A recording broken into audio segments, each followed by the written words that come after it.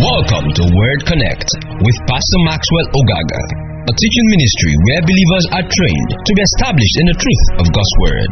For more information and free downloads, please visit www.thepastormax.ng. Father, thank you because I'm anointed to teach. Thank you because your people are anointed to receive.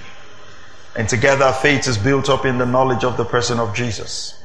I pray that light and understanding, signs, wonders, and miracles will take place at the teaching of your word. In Jesus' mighty name. Can I get a good amen? Amen. All right, this morning I want to look at something called Wisdom Essentials for a Great Life. Wisdom Essentials for a Great Life. And like we know in our churches, the month of January, as we start getting into the year, we spend some time on wisdom. And I think it's very important. It's very important. Many people start the year with fasting, with prayers, and all that is good. That's important. We're going to fast this week. But the role of wisdom in our lives cannot be underestimated. And if there are people that should be wise, should be the sons of God. If there is a life that should show wisdom, it should be the life of a Christian or the life of a child of God. So we're looking at wisdom essentials for a great life. Come with me to Proverbs chapter 24. Proverbs chapter 24, and we're going to read verse 3. Proverbs chapter 24, praise God, and verse 3. We will stop at verse 4. It says, by wisdom a house is built. By wisdom a house is built. And by understanding it is established. By wisdom a house is built. And by understanding it is established. And by knowledge the rooms are filled with all precious and pleasant riches. Look at those three things. By wisdom, a house is built. And by understanding, it is established. And by knowledge, the rooms are filled with all precious things. So we find three things there. First of all, we find that wisdom builds. Right? Wisdom builds. Understanding establishes. And knowledge fills the rooms. Those are three things we'll find in that verse of scripture. First of all, wisdom builds. Wisdom builds. So wisdom is a builder. If a man is wise, he should be able to build things. Should be able to build things. Now, I want to read from the Amplified Version. The Amplified Version. Same chapter, same verse, Proverbs 24, verse 3. It says, the Amplified, it says, through skillful and godly wisdom, a house. Then it puts in bracket, that's why I'm reading the Amplified Version, it puts in bracket a life, a home, a family is built. Through wisdom, a life is built. Through wisdom, a home is built. Through wisdom, a family is built. So when we talk about building by wisdom, every aspect of your life is built by wisdom. Your life is built by wisdom. Look at that. Through skillful and godly wisdom, a house, a life, a home, a family, you can put the business is built. God doesn't build people. People build themselves. one of the things that I try as much as I can in the teaching of God's word to explain to God's people, you have more role to play in your life than God has. How this year is going to turn up has a whole lot more to do. In fact, I would say 90% what you do and 10% what God is going to do. Why? Because when Jesus died on the cross and he said it is finished, actually it is finished. There's nothing else God is going to do for you. You know, if you grew up with some mothers, right? And you do something and they talk to you and all that and you don't listen, then they'll tell you, what do you want me to do for you, right? Say, do you want me to kill myself for you? How many of you had those kind of words? Say, do you want me to kill myself for you? What your mother is trying to say is that that's the last thing. Let me ask you one question this morning. What else can God do for you after he has died on the cross? What else should he do? There's nothing else. So the faster you realize that your life is your making, that whatever it is that pertains to life and godliness, God has already given to you. He's giving you the word of God. He's giving you pastors to teach you. He's giving you the Holy Spirit on the inside of you. There's nothing else God will do that will be different from what he has already done. There's nothing else. Oh, God changed my story. He's told you how people in the scriptures change their story. Follow the examples. We assume, and it gives us a version of Christianity that makes us very irresponsible. Why? Because we just assume, oh, God is sitting on the throne and he's just looking for who to bless. And he's just looking for who to bless. So he sees this man, he bless him that day because he's in a good mood. Or because the man danced very well. No. Why will God judge you if you were not responsible for your actions? What will be the basis of judgment? If he hasn't given you what to do. Are you following this now? I said, are you following this now? Go to Joshua chapter 1 and verse 8. Let's read it from, well, we can read it from the New American Standard Bible, but come with me to Joshua 1:8. Okay, we can use the amplified version. It's okay.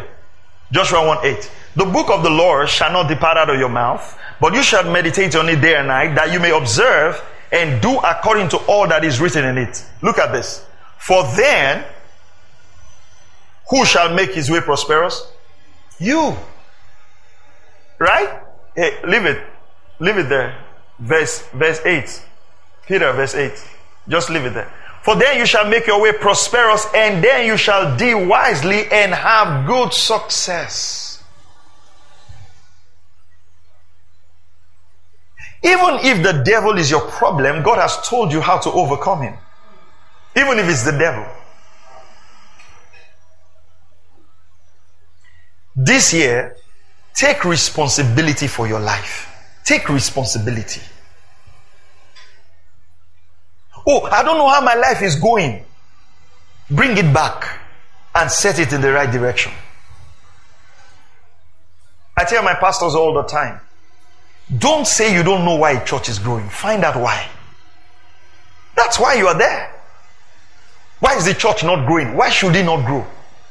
God will not call you and not want to bless what you're doing. It makes him a wicked God. God will not create you and decide that you should be a failure. What pleasure do God derive from your failure? He says, by wisdom. Go back to that chapter Proverbs 24 verse 3 amplified. By wisdom a life is built, a home is built, a family is built. Every problem you are experiencing in life is a wisdom problem. It's a wisdom problem. Sometimes it's not even a problem of opportunities. It's not a problem of resources. It's a wisdom problem. If you look at our nation, for instance, our problem is not a problem of resources. It's the allocation of resources. The resources are allocated, but they are allocated in a certain direction. Are you following this now? This year, if you would gain more wisdom, you will make more progress. Wisdom essentials for a great life. Decide that you will not live an ordinary life. Make a decision. It starts with a decision. It starts with a decision. And we're not talking about just the will thing of, I'm going to be a big man. No. No.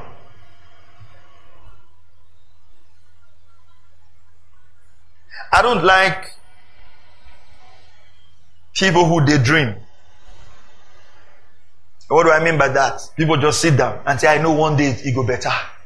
How? They have no clue. When it's my turn, things will turn. When will it be your turn? They have no idea. How do you live that way without guarantees and without assurance? Even when the children of Israel were going to Canaan land, he sent the spies to bring the grapes of the land. The grapes told them what kind of land they were going to. Even if you are in the wilderness, you should have a picture of Canaan. It gives you an idea, so you don't end up in the wrong location. There should be a clear mental picture that this year will end well. You are not gainsaying it. Even if the year will end well, what scripture are you standing on? What steps are you taking? And if people don't understand this, it makes Christianity looks like God is wasting our time. No, we ought to do life with God. It's not like, I'm a Christian and I have my real life. No, your Christianity impacts everything you do, impacts your decision, impacts your work. You're doing life with God. Church is not one of the things you go to. No, it's part of your life. Many times people ask me and they say, how do you manage to combine your family and your ministry life? I said, I don't have two lives. I don't have a pulpit life and I have a family life. What you see in the pulpit is what you see at home. My children don't see me on Sunday on pulpit and say, I'm a man of God, and then see me in the house. I don't have two lives. It's one life. It's one seamless flow. The examples I give in the pulpit, they are the examples at home. It's one life. I remember I was 2 Sundays ago, I was teaching and I was talking about my daughter. She's got these 2 babies, she calls Amber and I don't know, Lisa and something like that. They are so real to her. She was going to school the other day and she told my wife, said, please, I've prepared Amber and Lisa's lunch and and schoolwork. Try and help them do their homework. So my wife said, they've left you. I said, don't involve me. When she started, I told her, because wisdom makes your life peaceful. I said, this play that you are starting now, it will become so real that this will become part of your life. She thought I was joking. Now she has to take care of those children. She has to do homework. She has to do everything. They did birthday celebration for those things. So she was, of course, in the children's church. So the elder brother said, today they used your children to preach. So he said, I need to listen to the message. I need to hear what daddy said about them. So what I'm trying to say is when you have a dual life, that you can say, how are you combining ministry and family? If it's one life, there's no combination. It's from the pulpit, your life flows home. From home, your life flows through the pulpit. Are you hearing what I'm saying? If you're a hypocrite, life becomes complex. Because people don't know what they get. By wisdom, a house is built. So we build things by wisdom. Every life is built by someone. You must assume responsibility for everything that you desire to build. You want to have a great financial future, you'll do it by wisdom. You cannot you cannot experience what you have not built. Bible says in the book of Hebrews, every house is built by someone. Though God builds everything, every house is built by someone. When God created Adam in the garden, He gave him responsibility for the garden. It says, be blessed, multiply, replenish the earth. God gave him the responsibility to build. See, the greatest word you will ever learn from scripture is responsibility. Even concerning the thoughts that come to your mind, you have the responsibility to cast down evil imaginations. You think of bad things happening, you have a responsibility over that thought. You can't control the thoughts that come in, but you can control if you're going to dwell in them. You have control over anxiety. You have control over worry. You were not created without control. Praise God. Are you still here? Now let's look at something. How does Jesus define a great life? We want to talk about a great life. What's a great life, first of all? Then we'll come back to wisdom. Come with me to Luke chapter 12 and verse 15. Luke 12:15. How does Jesus define a great life? Luke 12:15. He says, then he said to them, beware and be on your guard against every form of greed, for not even when one has an abundance does his life consist of his possessions. So the Bible says that a great life is not in the accumulation of possessions. And it's interesting because if we take the definition of God's word, we would realize that accumulation does not necessarily mean a great life. But today, our definition of a great life is by what we accumulate. It's accumulation. How much more things can we get? But these things never satisfy. They really never satisfy.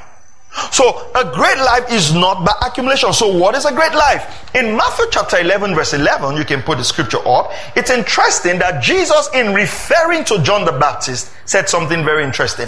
Matthew chapter 11 and verse 11. Matthew 11:11.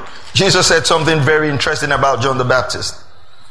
He says, truly I say to you, among those born of women, there has not arisen anyone greater than John the Baptist. Yet, the one who is least in the kingdom of heaven is greater than he. But I want you to observe, it says, there is no one greater than John the Baptist of all the prophets. This is interesting. If this wasn't coming from the life and the mouth of Jesus, we would not believe him. Because for the prophets, you had Moses, who parted the Red Sea, did some very strange miracles. You have Elijah, called down fire. You had quite a number of people. But Jesus said, no one is greater than John the Baptist. What stood John the Baptist out? First of all, he pointed men to Jesus. He knew why he was here. He had an understanding of his purpose. So Jesus wasn't rating greatness by what they have, but rather Jesus was rating greatness by who they are and what they did in respect to the kingdom of God. Who they are, praise God, and what they did in respect to God's kingdom. That's greatness. So I'll say three things. Number one, a great life is not a life that consists of just what you possess. It's not defined by accumulation.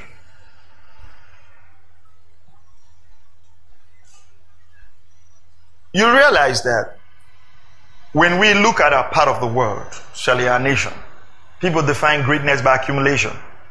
And you would see a leader who's got 20 cars, 30 cars. Let's be honest. How many of those cars can the person really drive at a time? If you look at your own life, it's okay to look at such people and you feel, oh, these people have a lot of things. But do you realize that if you go back home today and look at your life, you have a lot of things you're not using? That's the truth. And even at our own level, we still define our life by accumulation. By what we have. And that's why when people get wealthy, I talked about it on Thursday during the Bible study. When people get wealthy, the first thing they want to do is what? Accumulate more. Change everything to tell people that they have really arrived. So they change their phones, change where they stay, change a lot of things.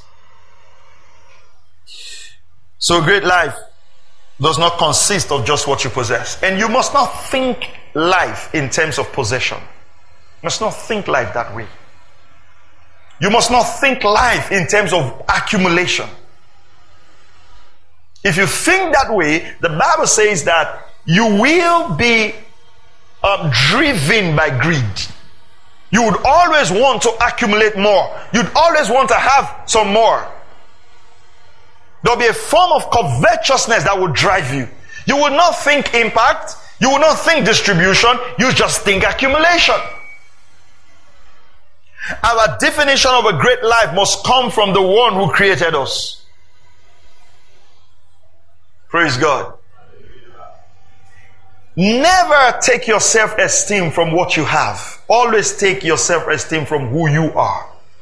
Character is what defines you. Always take your self-esteem from who you are in Christ, who God has made you, what you represent, not what you have. And I'll tell you, if you take care of who you are, you will have. If you have integrity, people will trust you with money. That's the truth.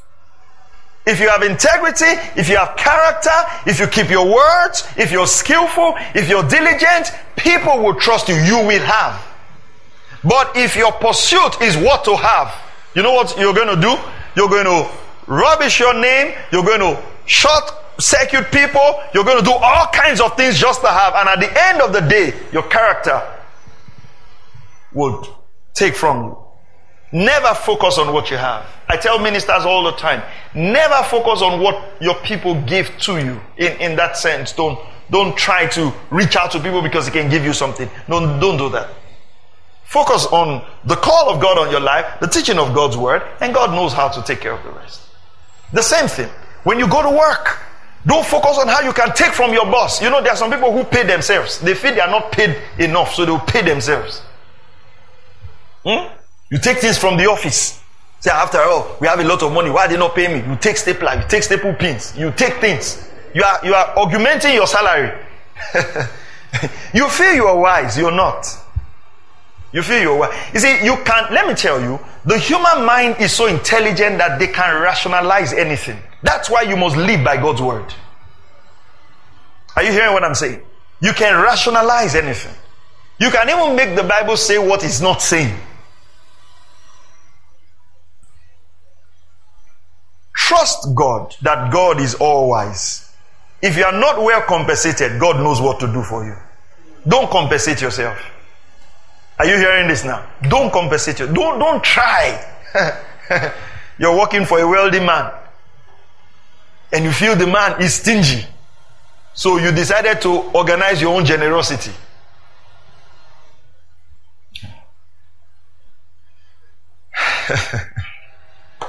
Praise God. Work on yourself this year and watch how things will come to you. Don't chase things.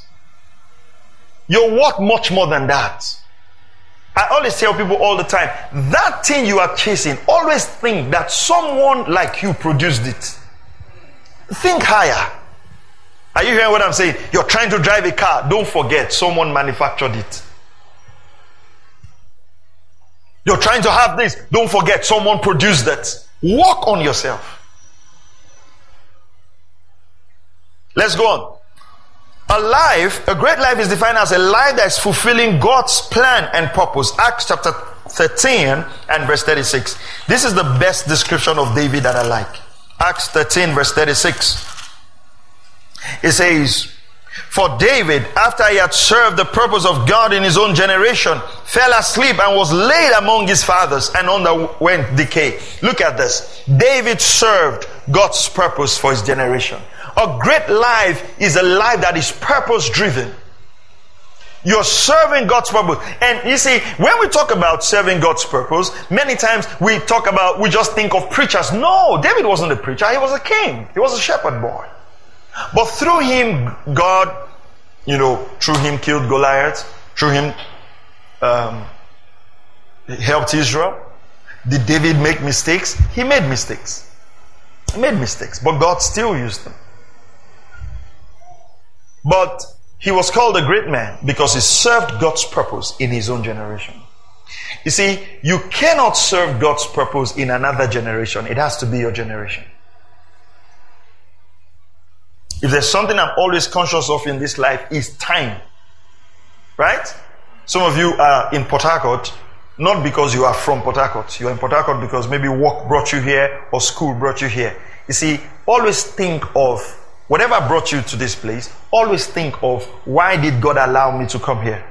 There's a purpose to it. There's a divine purpose to it. You know why? Because if you're not from here, or even if you're from here, some day and some time, your season in this place will be over and you'll move to something else. It is important that any reason God brought you, you accomplish it. Don't always think of your life without thinking of, why did God bring me here? Always think that way. Always think that way. I've watched my life in several phases. God takes me to certain places. I build stuff and God moves me, and I build stuff and God moves me. I can look at it like, oh, why am I here? That's why wherever I am at the moment, I pour my life into it. Your purpose would always be with time. And I tell people there's no better time to serve God. When you are single, it's a great time to serve God. When you're married, it's also a great time to serve God. Don't leave the service of God till you are retired. You know, some of you want to work and walk and serve God when you're tired. That's when you want to preach the gospel. Then you open your Bible. Read for me. Genesis 2. Somebody read Genesis 2. And the Bible said, come to me, come to me. Ah, come on now. Come on. Don't wait. Don't give God your tired body. Are you hearing what I'm saying? Come on, talk to me. Are you hearing what I'm saying? There is no better time to serve God than today. No better time. The things God has placed in your heart, there is no better time. There's not going to be a tomorrow that will be more convenient to serve God. If you were single, you realize that you could read at night, go to bed, sleep, wake up, eat anytime. When you have a child, it's no longer possible. When you want to read, the child holds the page of paper. And before you know, you and the child are sleeping. Paper unread, book unread. Then you have two kids. While one is trying to sleep, the other one is crying. It's like they have a timetable to ensure that you are always up. And before you realize, you can't read anymore. It's tough for you. We're not just even talking about reading the Bible. We're talking about personal reading. It's tough for you. It's difficult. For you make food for this one and make food for this one and make food for this, and it's tough. For you know you're tired.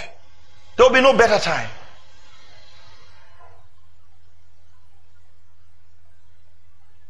There are certain times in your life where you can put money and invest in yourself. Pay for a course, 100,000.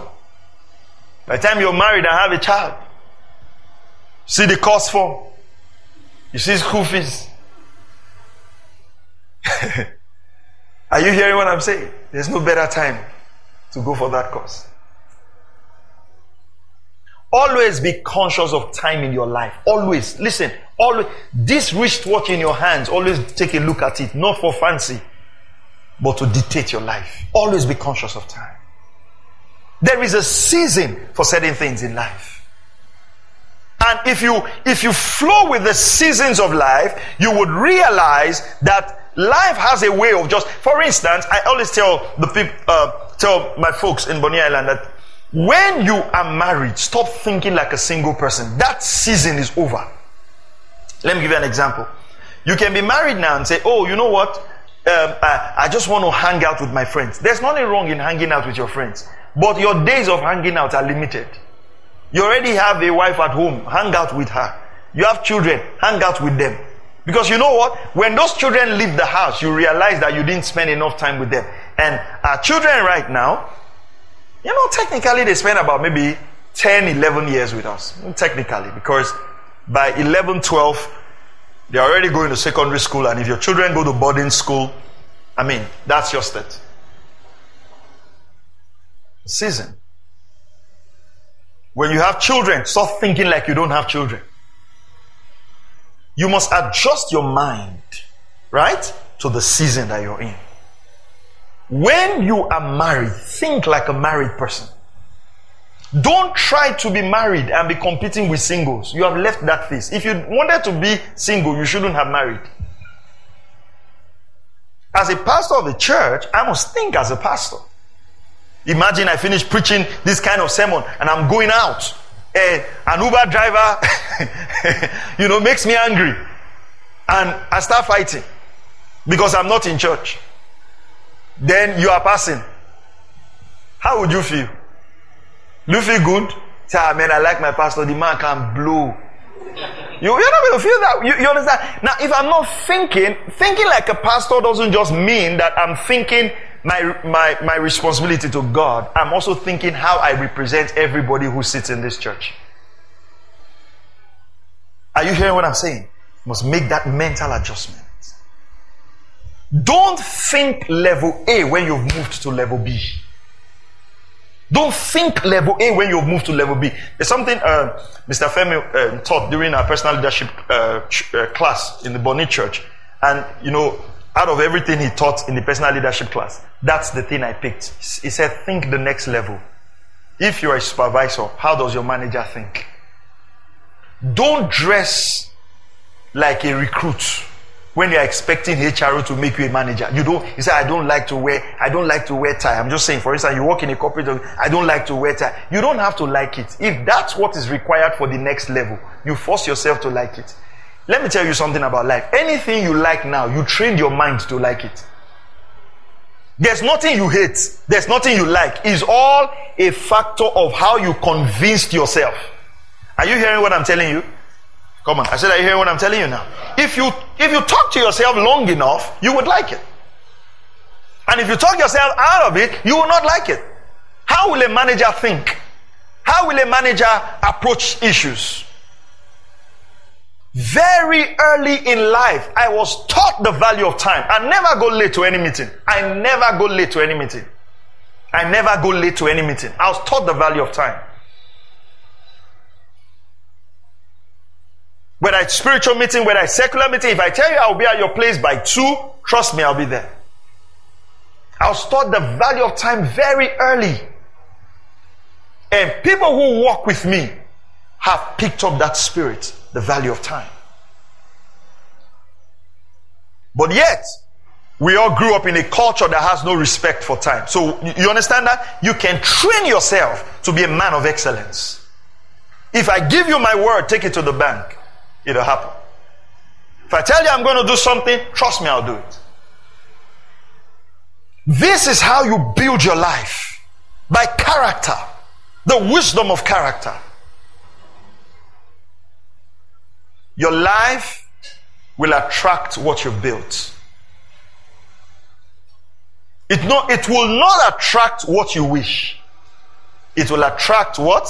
What you have built. And how do you build? By wisdom. So a great life is a life that's focused on the purpose of God. Number 3, a life that is impactful, that is touching other lives. So we said, number 1, a great life is not a life that's focused on accumulation. You're not just focused on what you get, what you're getting, what you're acquiring. Number 2, a life that is fulfilling God's plan and purpose. You're serving God's purpose for your generation. Number 3, a great life is a life that is impacting others. Esther chapter 4 verse 14. The Bible says you were born for such a time as this. Esther was a queen. But she ought to use that her royalty to save the people of God. Always think this way. Where you are today is to help someone become better. That's a great life. That's a great life. You see, you sometimes it's not just about money. You know the gospel. Share the gospel with people. Share messages that impact you with people. Think of others and how you can make their life become better. That's a great life. You're a member of a local church. Think of how you can make the local church better. Don't just think of what the local church can give to you. How can you make people's life better? He says, who knows if you were born for such a time as this? You were born for such a time as this. He says, whether you have not attained royalty for such a time as this, where God has placed you, what you know, how is it touching other people's life? A great life thinks of how to bless others. And when we talk about blessing others, we're not just talking about giving them money, empowering them. A A great man is a man who has empowered others to live to the fullness of their potential, fullness of God's ability in their life. Jesus came and took fishermen and took tax collectors, took some were rejects in the society and turned them to become apostles. That many years down the line, those men were willing to die for Jesus. Whose life are you touching? Whose life are you pouring into? Don't just come into life to get. You get from everyone. No. A great life touches others. A great life is a blessing. You are blessed to become a blessing. The position you are in, you ought to use it as a blessing to touch other people's life. Shared knowledge, shared opportunities.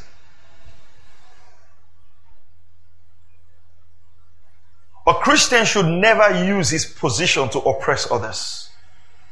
That's why there are some kind of prayers I'm not very comfortable praying. You don't need to pray for people to die for you to be great. People's death and your greatness are not related. We shouldn't think that way. Oh God, do this for me. Let people know that you are God. Whether God does it for you or not, He's God. You're buying an extra car will not make people know that He's God. You know, some of those prayers are born out of competition, envy, a spirit of oppression. Why can't we be comfortable with everybody becoming great? What will it take from you? Why can't we feel comfortable if everybody's doing well? Praise God. Even the disciples of Jesus had that issue. You know how some mothers can fight for the rights of their children. Mother of James and Zebedee came to Jesus. Zebedee came to Jesus and said, please, Master, since my children have been coming to your church, I have one request. And Jesus says what? Say, I want this one to sit on your right and this one to sit on your left. And the disciples were angry. And you can imagine, some of them, is it because our mother cannot fight for us? You know, sometimes we can make church very political, where church is more position than impact. Instead of looking for unsaved, we are looking for deacon position. Say this is deacon A, deacon B, deacon in charge of painting, deacon in charge of... and then you now see quarrels. And any church where you see a lot of internal fighting, they've lost the vision. There's no vision anymore. As we are here, our greatest desire should be, how do we touch this city? How do we reach more people? Are you hearing what I'm saying? It's not who is vice president of microphone, who is assistant treasurer of... You see, by the time you're thinking like that, you have already lost vision. You see, every time a man loses vision, he starts fighting himself. There are expressions. I was telling our brother, I said, when I came out of this place, I said, where are the secondary schools around this church? What are all the secondary schools? I said, list them out. Go out, reach out to them, and find out if we can come preach to them in the morning. That you have to look for a way to touch lives. Are you hearing what I'm saying? Even if it is to go to primary school, you have to do something. You can't just... If we're just gathering here on Sunday and Thursday, what do we do with the rest of the days? There are opportunities for the spreading of the gospel. You know, we started our secondary school outreach in Bonny Island. We're preaching 5 schools every week. And every Saturday, no, not every Saturday, one Saturday in the month, we've got teenagers come from all the schools, you know, and they come to church where we teach them. The minimum attendance we have is 70. The last one they do, usually the last one for the year, we have 300 teenagers, 300 secondary school people in church. I'm not even involved in that. The teenage outreach team is that. Now we are planning for a girls' summit, just only girls. We're planning for 500 teenagers in the month of September. We cannot be a church in this environment and not be conscious of the young people, how we can reach them for God. When you lose vision, That's when you start petty fights, when you don't have vision. How do you know a man who is vision conscious? He will overlook certain things. Are you hearing what I'm saying? If your vision is driving you, you are consumed by it. Jesus was not dragged into every quarrel the Pharisees and the Sadducees had. Why? His eyes was on the cross. He knew he came and he had 3.5 years to accomplish what he needed to do for humanity. Only 3.5 years. If they had given some people 60 years, they would not have died up till now. Say, is it time? Who dies? We say, shift it 1 more year, sir. I have 1 or 2 things to do. You see, I thought on the message called Order and Systems. Even when God wanted to kill Hezekiah, he says, put your house in order. God didn't want to kill him in a disorderly state. Put your house in order. This year, be orderly. You have 12 months. 1 is already gone. You don't have time. Somebody say, but we believe for long life. God is not giving you long life to waste it. Let me show you something. Come with me. To Genesis 5. Let me read the story of a man to you. If you make this man your mentor, I feel sorry for you. Genesis chapter 5. Go to verse 21. Your long life is not to waste it. There are things God wants you to do. Amen. There are things God wants us to do. Genesis chapter 5, verse 21. Enoch lived 65 years and became the father of Methuselah. Then Enoch walked with God 300 years after he became the father of Methuselah, and he had other sons and daughters. So all the days of Enoch were 365 years. Enoch walked with God and he was not, for God took it. Methuselah lived 187 years and became the father of Lamech. Then Methuselah lived 780 years after he became the father of Lamech. He had other sons and daughters. So all the days of Methuselah were 969 years and he died. Nothing. Just lived. Had sons. I have a full message on Methuselah. And died. For some people, that's the circle of their life. They did not even say he walked with God. Do you realize that for Enoch, right? They didn't talk about he built this, he did this. They just talked about the quality of his walk with God. For Methuselah, there was nothing written. Just had sons, lived, had more sons, lived again. And some people live that circle. All they want in life, have a good job, have children, get married, have more children. And some crazy ones drive the first wife and get another one. And bam, you're dead. What would you say you used your life for when you meet God? I know some of you, you're going to like, God, did you see the Mercedes-Benz I drove? Did you ever drive a Mercedes-Benz when you were on the earth? Use donkeys. I'll tell you this. Nothing you have on this earth will impress God. Nothing. What will impress God? What did you use your life for? And as I'm telling you today, I'm not talking about doing big things. I'm talking about having a great life. Right? You don't necessarily need to do big things to have a great life. I'll give you an example from scripture. The grandmother of Timothy. You know what Paul said about Timothy? He says, I know the faith that's in you, that's in your grandmother, that's in your mother, and that's now in you. We know those two women just for one thing. They transferred the faith that was in them to their children. I can tell you another example. When Pharaoh said, kill all the male children, and the midwives, they said no, they preserved the male children. The Bible says, and God built them houses. God established them. I mean, all they did was not to obey Pharaoh, and they have a great life. So having a great life is not in accumulation. Are you hearing what I'm saying? It's about the little things you do to touch someone else. The little things you do to be of a blessing to someone. Make up your mind this year that you're going to have a great life. Don't think about this year what I will get. Think what I will give. Think contribution.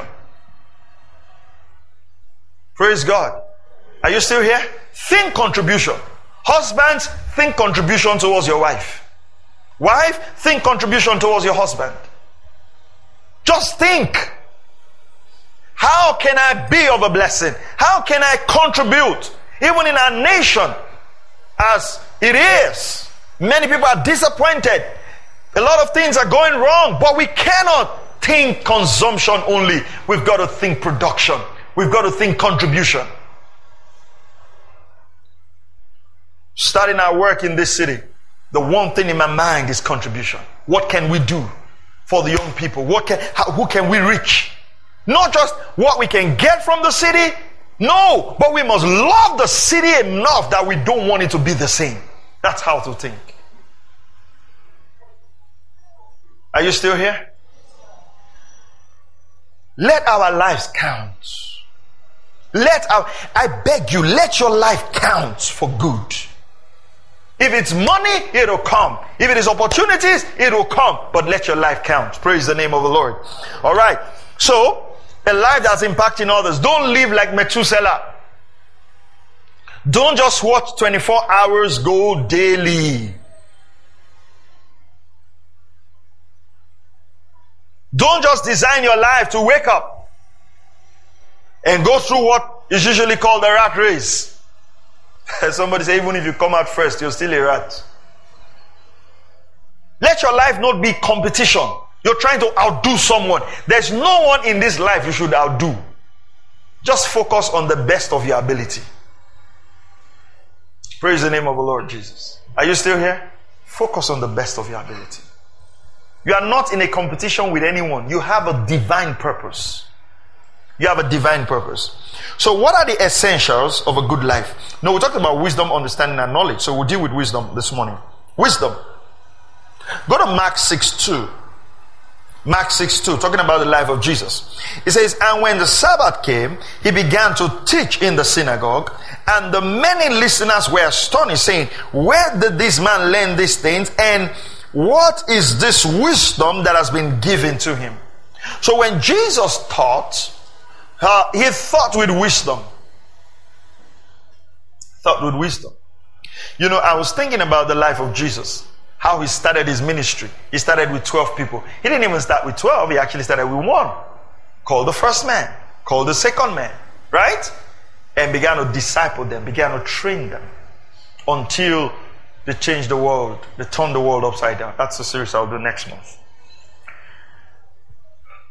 You must learn to start small and grow. That's the kingdom way. Start small and grow. The kingdom of God grows. It's like a man plants a seed and it grows. Always think increase. Don't think decrease. The first words man heard in Genesis chapter 1 verse 28 is blessed, be multiplied, be fruitful. And let me tell you how to think increase, right?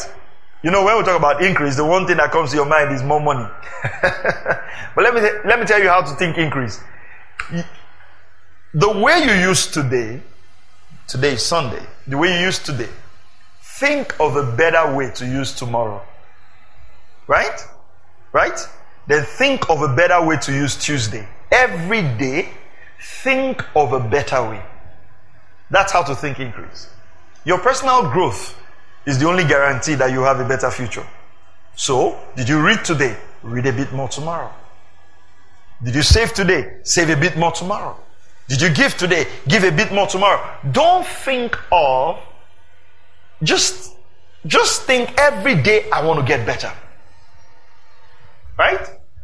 In physics, not physics, in finance, they'll talk about the law of compound interest. Little things that will amount to much. How did we get here as a nation? Corruption started little until we're almost overwhelmed by corruption. You are almost strange if you are not corrupt. That's how it starts. Iniquity grows. Right? Iniquity grows. Righteousness also grows. Your personal development should grow. Think increase. Okay. Proverbs 3:19. You can put that up for me. When we look at the creation of the world, right? Many times, follow this carefully, we always think that the creation of the world is based on the power of God. So when we think God and creation, what comes to our mind is the power of God. But look at what the Bible says. The Lord founded the earth by wisdom. Huh? How did God found the earth? I didn't hear that. How did God found the earth? How did he establish it? Understanding. By understanding, he established the heavens. Can you remember the scripture we started with in Proverbs 24? Wisdom, understanding. He found the earth with wisdom. When we look at this earth and you think of God as a creator, what comes to your mind is his power. But no, the Bible tells us when you look at the earth and see creation, what comes to mind should be what? Wisdom. Can I show you three things there very quickly? Number one, it's the wisdom of bringing order out of chaos. Order out of chaos.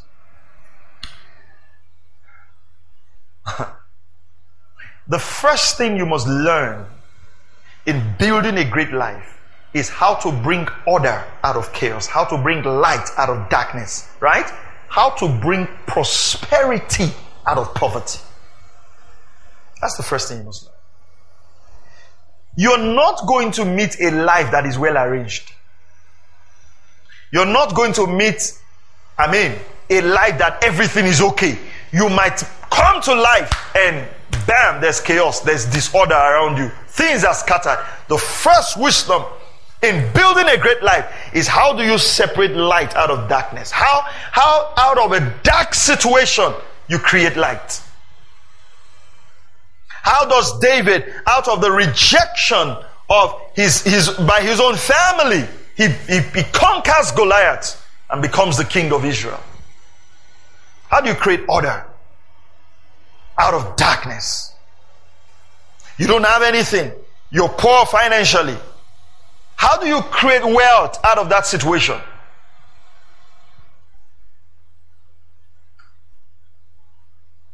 And when people sometimes are poor financially, they fight everything rich. They hate rich people. That's a demon spirit that will keep you poor forever. Nobody's wealth is the reason for your poverty. Nobody. There's nobody's wealth that is the reason for your lack. There's nobody's success that is making you fail. Are you hearing what I'm saying? There's nobody's success that's making you fail. It's estimated, well, our statistics can be funny, but it's estimated that by 2030, River State is going to be almost 30-something million people. That's the estimate. I'm just saying, I'm looking at it from a pastoral perspective. There is no big church in this city that will make your own church not to grow. Out of 35 million, did they stop you from having 500? Do you understand? That's how I think. I don't think, this guy is doing so well. No. There's space for you.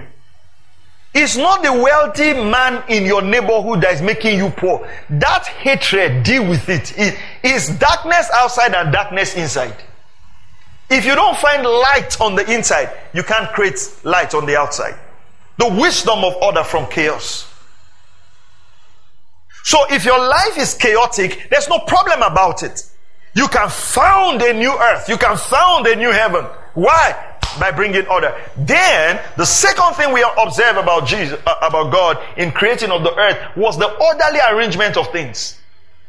He didn't create man.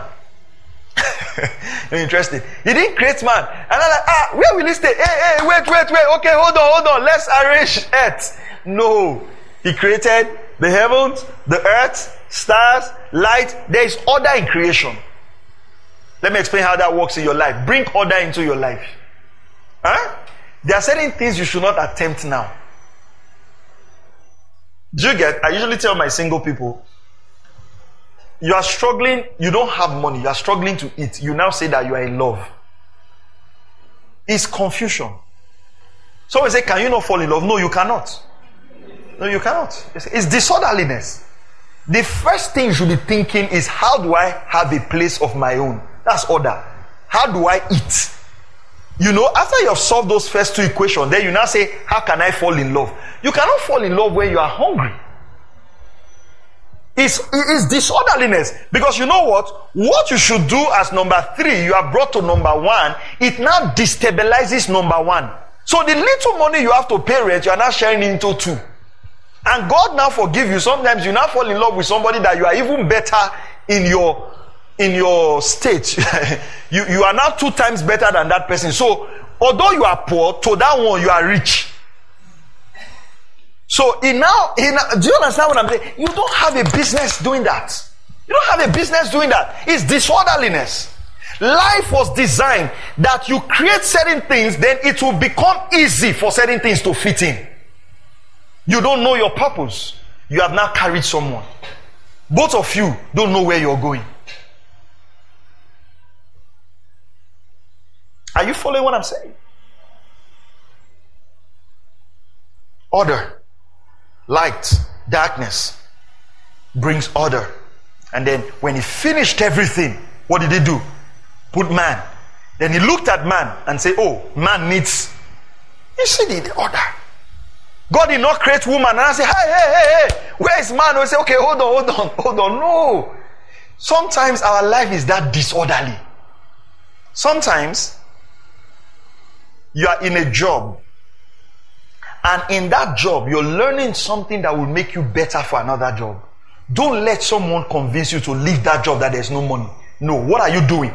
You are creating order in your life. You're learning something. I know people who ran out of school to make money.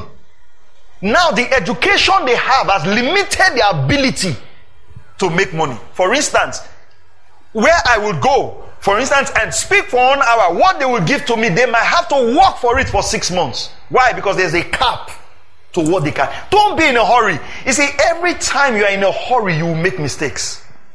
Don't be in a hurry. We learn patience from God. You can take 2 years. It will look like your life is not making progress, but you are setting things in order. I realized this about life. That if you build your capacity, sometimes what you can earn in 1 year might be much more than whatever you'll be able to earn in 3 years put together. That's how life works. You can move from one point to another. It looks like, oh, you had a big breakthrough, but actually the truth of the matter is that you've built capacity for that level. Are you still here? So the wisdom of founding the earth, bring that order. Bring that order. God didn't create animals and there was nowhere to put them. Then the fourth thing we learn about that wisdom is the fact that the Bible says the seed is in itself. It's the wisdom of the seed within. The seed is in itself. Study the book of Genesis carefully. What does that tell me? The seed of anything you're going to become is already in you. Everything that God wants to do through you, He has already placed through you. In you, sorry. And that seed is inside. That seed is inside. That seed is inside. Look inward. Look inward. I write books. I've written 17 books. The last book I wrote, the ebook I'm releasing for young ministers, I wrote it I started writing in the morning, and I think I finished around maybe 11,000 words. I know people who, oh boy, they've been trying to write books for the past 2 years. They write chapter 1, then they write their name.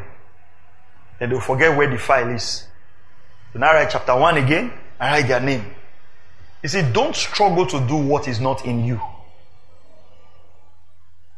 Are you hearing what I'm saying? You know, sometimes you can come up today and say, the ways to make money. As a pastor, write books. By the time you write books and you say, you will just be struggling. Everything God wants you to become, He has put on your inside. Let me explain this to you, and I believe it. I believe. I don't have scriptures to prove it, so this is not Bible, this is just me. But I believe it. I believe that if none of us ever went to school, I believe if none of us ever had education, but we just looked inward, there will be something, a talent, an ability, a skill that God had placed in every one of us that should enable us at least be able to look after ourselves. Like I said, it's not a Bible doctrine, so I don't have scriptures for it. But I believe that everyone created into this world already has an ability on their inside given by God that if they would look inwards and fine-tune it, right? Even without going to school, they should be able to take care of themselves.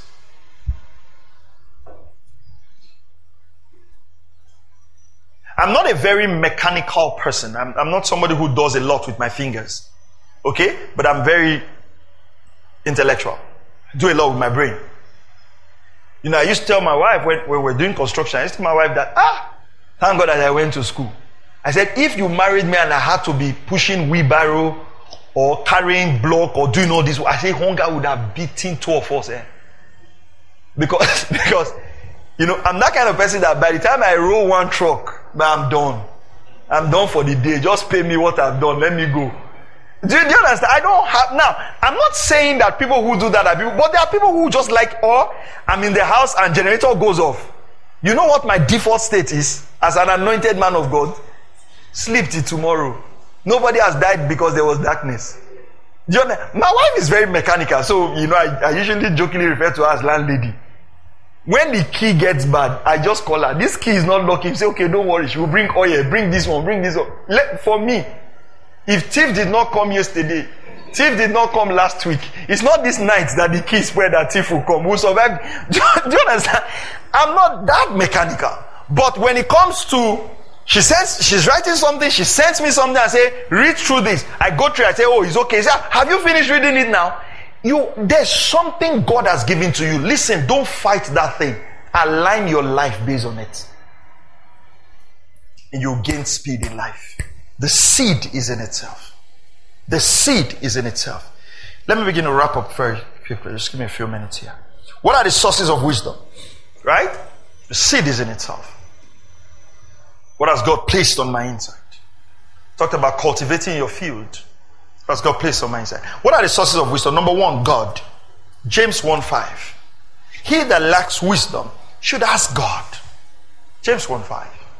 Do you lack wisdom? Ask him. You see,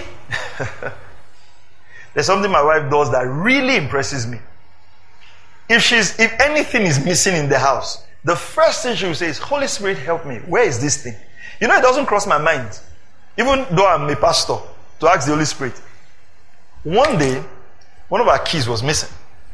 We looked everywhere. She just said, Holy Spirit, where is this key?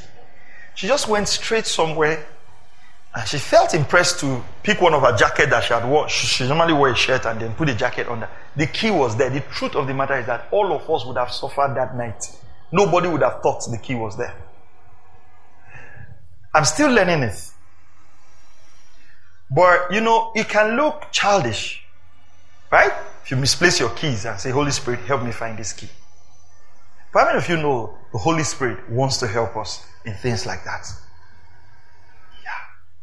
You know why some of us don't walk in the wisdom of God? We feel we already know. Why don't you ask the Holy Spirit? Lord, help me. George Washington Carver said something. He discovered 300.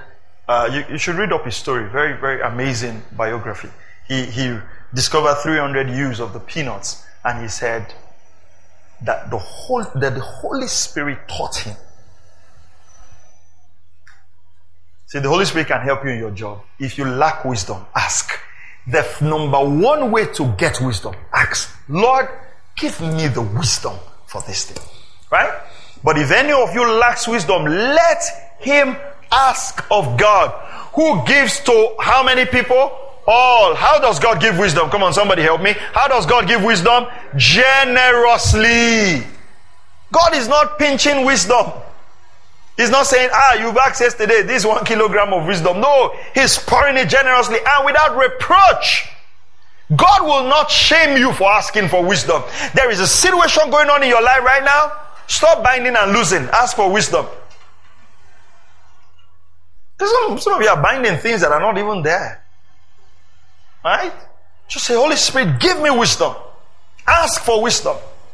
Wisdom where my finances is concerned. Wisdom where my job is concerned. Wisdom to manage this relationship. Wisdom to manage this marriage. Ask him for wisdom to manage my career. Lord, give me wisdom. Pray the prayer of wisdom. Simple. Before you bind and lose and destroy and uproot and pluck, ask for wisdom. See, wisdom makes your life easy.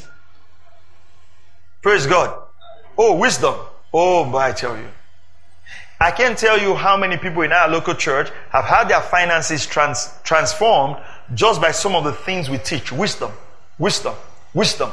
Over the years, I've had people who struggle with their rent come and just say, Pastor, thank you for the teaching. My life has become better. I can now pay my rent. I can now look after my children.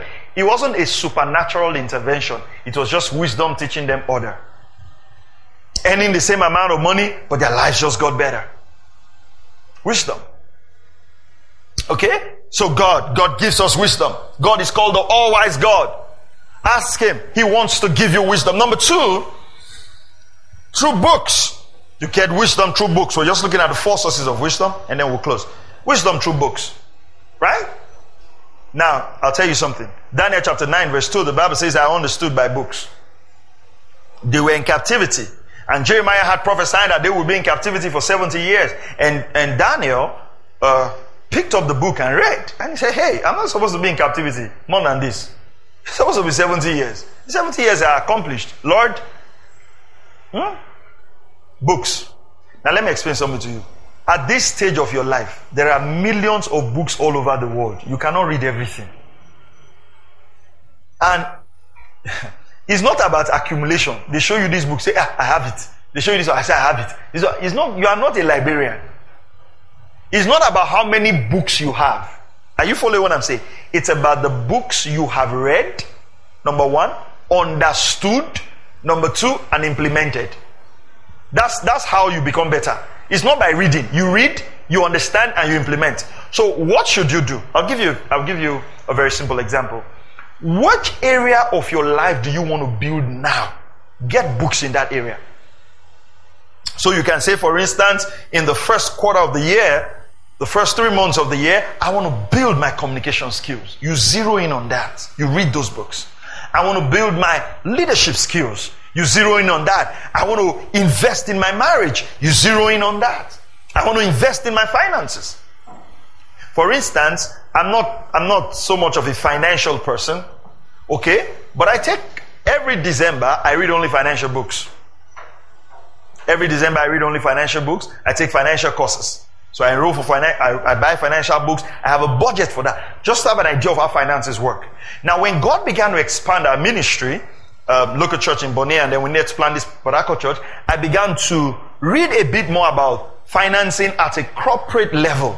How should I manage the finances of an organization? Because our church has moved from where it was just a few people.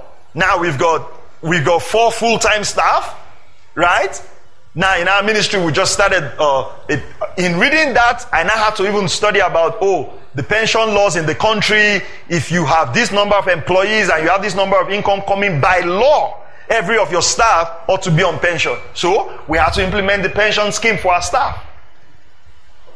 So what I'm saying is that they didn't teach me, I didn't read it from the Bible. I didn't get it from the Bible. God didn't show it to me by revelation. I got it from books. So you cannot read everything, but you have to read what you need. You cannot read every other thing you don't need and leave what you need. You're on Facebook. You are reading how people's marriage have collapsed. You are reading how somebody entered private jet and was drinking juice. How does that improve what you don't know? That's easy. That's cheap information. You have to move from entertainment to education. Quality education. So, what areas do you want to build? Pick a book and read it. And write what you want to implement from that book. 1 hour every night will change your life. Just read 1 hour. Shut your phone. Read. See, there's no news in this world that if you don't know, it will affect you. Just you know, people who argue a lot about economics, right? If I told you on Thursday, right? I told you jokingly, but it's true. Dollar has gone up. When it was less, what did you do? It was not that you were building a refinery before. Then dollar now went up, it now affected your project. I mean, come on. Stop making it look like things are very bad, as if they were good before. When dollar was 100 to $1, what did you start a factory? Cost of production now went up. You are just concerned about what you should not be concerned about. There is a level of information you would have today, and you will be sought after. Are you hearing what I'm saying? So, please write this down. Information management is crucial. You mustn't read everything. Read in your area of field. Read to become an expert, right? Talk about the 10,000 hour rule, although some people argue that, but however it is, read to become better. Read to become better. Don't just read everything. If you read 10 books this year, 10 solid books this year, and implement them, they can radically transform your life. You don't need to read the whole world. Be diligent. Apply. Number 3, mentors. Mentors are shortcuts to success, Dr. Mike Murdock would say. Have a mentor. Have a mentor. One of the things I do at the beginning of the year, of course, I select the books I want to read. I select the areas I want to develop. And then I ask my mentors for a list of books that have impacted them. It just gives me something quality to read. In early days in my life, I used to buy a lot of books. And I still do buy books. But now, I just buy selected books. Right?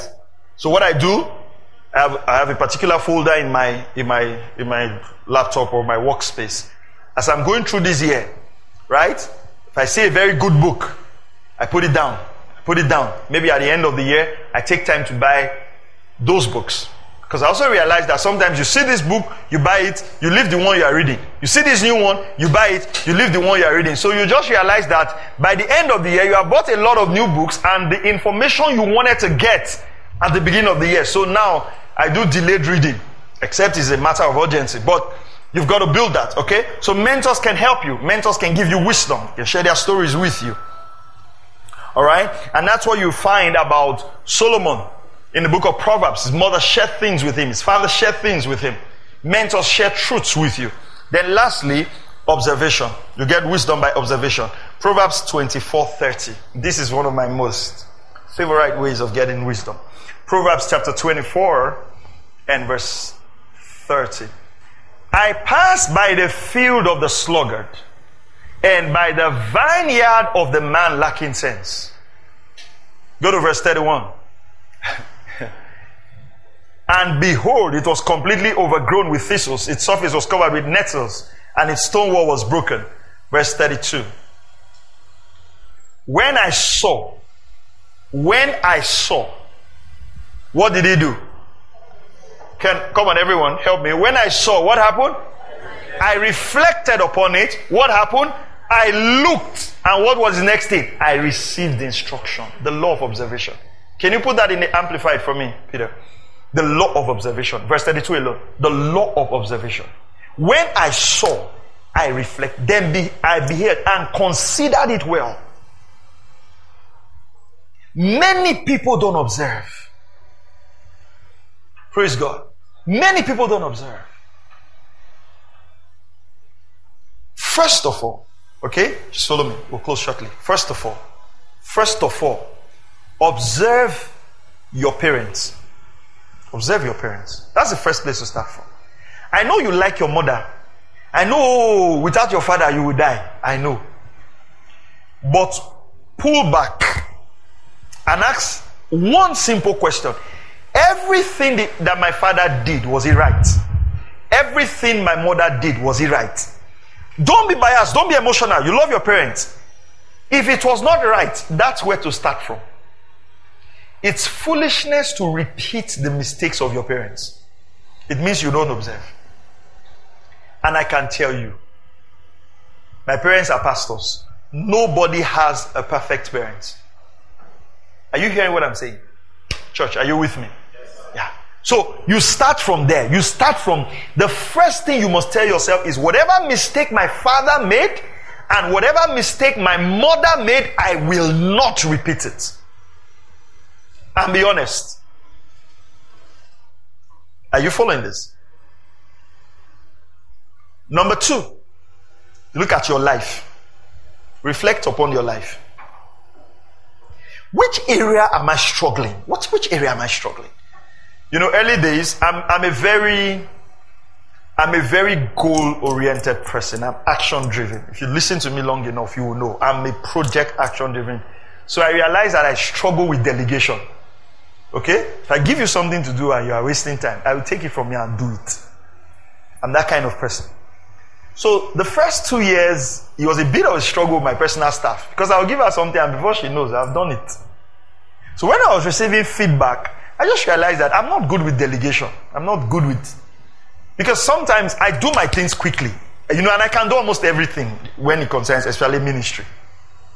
So I had to start buying delegation book, watching delegation videos. Are you hearing what I'm saying? Because if I don't improve on that area, it will put a lead in my leadership capacity. You have to be truthful to yourself. You don't deceive. People can say, if you deceive people, don't deceive yourself. Don't deceive anybody. Do you hear what I'm saying? Take an honest. And sometimes that honest reflection comes from the people closest to you. Okay? So what are my areas of weakness? Reflect.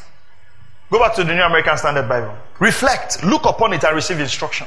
Then, look at the lives of your friends that are closest to you. I know they are your friends, but ask yourself genuinely, are they making progress? Because you and your friends can organize a pity party for yourself that makes all of you look good. All of you can trek for 2 years and you are telling yourself, don't mind, today we are trekking. God, we will surprise them, don't mind. You ask yourself, why are you people still trekking after 2 years? Should you be trekking by now? Don't surround yourself with people who are comfortable with mediocrity. I don't surround myself with pastors who are okay with just I don't know. No. Is there something we can do? Reflect. Are your friends genuinely making progress? Are they becoming better?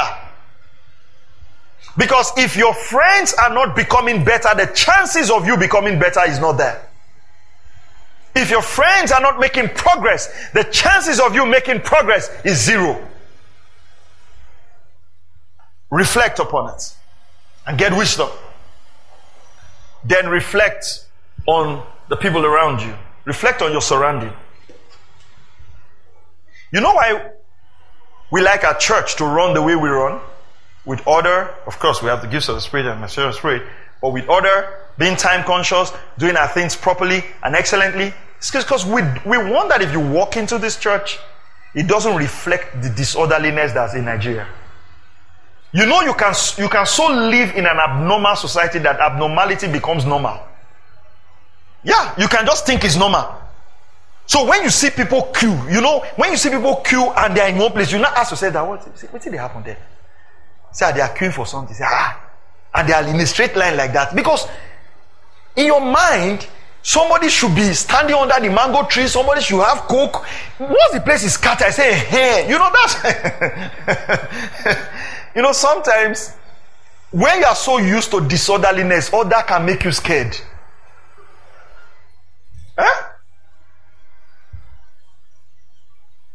That's why we run the church the way we run. I know someone who came to our church the other time, and we asked him, why are you not coming to church? He said, the church is too quiet. I said, what do you mean by it's too quiet? He said, just too quiet. Because the idea of church is that by the time we are done, by the time we are done, ushers are pinning you down. You are shaking, chairs are scattered it's like a tornado. I say the power of God is strong. And you live there and your character is not transformed. The first proof that you're a Christian is that God works on your character. Are you hearing? He said, be transformed by the renewing of your mind. I mean, of course, like I said, we have the gifts of the Spirit and the demonstration of the Spirit, but order. Why? Because young people are going to come here. All kinds of people are going to come here. We want that when they walk into this church, they take this order to their home. They take this order to their finances. Are you hearing what I'm saying? They take this order because the world out there, we have to be an example. So you look at your nation. Why is Nigeria the way it is? You reflect upon it. And if you want to create a better country, child of God, it starts from us. Okay? So learn the law of reflection. Okay? Some of you work in international organizations here, multinational organizations. Ask yourself one simple question. Why is it that Nigerian businesses don't thrive? Ask yourself that question. You are starting a shop. Ask yourself, why is it that other people who started this same shop failed? Ask yourself those questions. Don't just assume that because you're the one starting it, you will not fail. Reflect. Right? That's why if you go and do Masters in Business Admin, they do case studies. Why do they do case studies? So that they can know the success and the failure point. So in your own life, do case studies. Your case study should start with what? Your parents. Mother, father, siblings. If you have uncles that are doing well and uncles that are not doing well, ask yourself, why is it that this same person from this same family is doing well and this one is not doing well? You should ask yourself that question. Then look at your life. Then look at your friends. Then look at your environment. Okay? Plug yourself in an environment that will aid your success. Plug yourself in a local church that will aid your success. Plug yourself in a place of growth. Don't put yourself where your mediocrity is celebrated. Strive for excellence. Strive to become the best. Hallelujah. Are you blessed this morning? All right, let's stand on our feet. Just pray and thank the Lord. We're going to ask the Lord for wisdom this morning. Oh, thank you, Lord Jesus. Thank you, Lord Jesus. We give you praise. We honor you, Father. Oh, hallelujah to your name forever. Thank you, Lord Jesus. Hallelujah. Just in one moment, just lift up your voice and just ask the Lord for wisdom. And say, Father, thank you. Oh, we receive wisdom from you this morning. Every area of our life where there's a struggle, we ask Jesus that you would help us with wisdom. Bratosh kaliva sonda bradosh kaliva hatesha. Oh, thank you, Holy Spirit of God. Aratosh kalamande. We pray for the release of wisdom. We pray for the release of wisdom. We pray for the release of wisdom. In the name of Jesus. Oh, thank you, Heavenly Father. We thank you, Lord Jesus. We thank you, Father. Oh, let there be the release of wisdom in our hearts and in our minds, oh God. In the name of the Lord Jesus Christ. Father, I pray for everyone here this morning. You will help us to gain wisdom. Oh, help us, oh God. Help us to gain wisdom. That as we leave this place, as we reflect, let the Spirit of grace come upon us. In the name of the Lord Jesus Christ. In Jesus' mighty name we pray.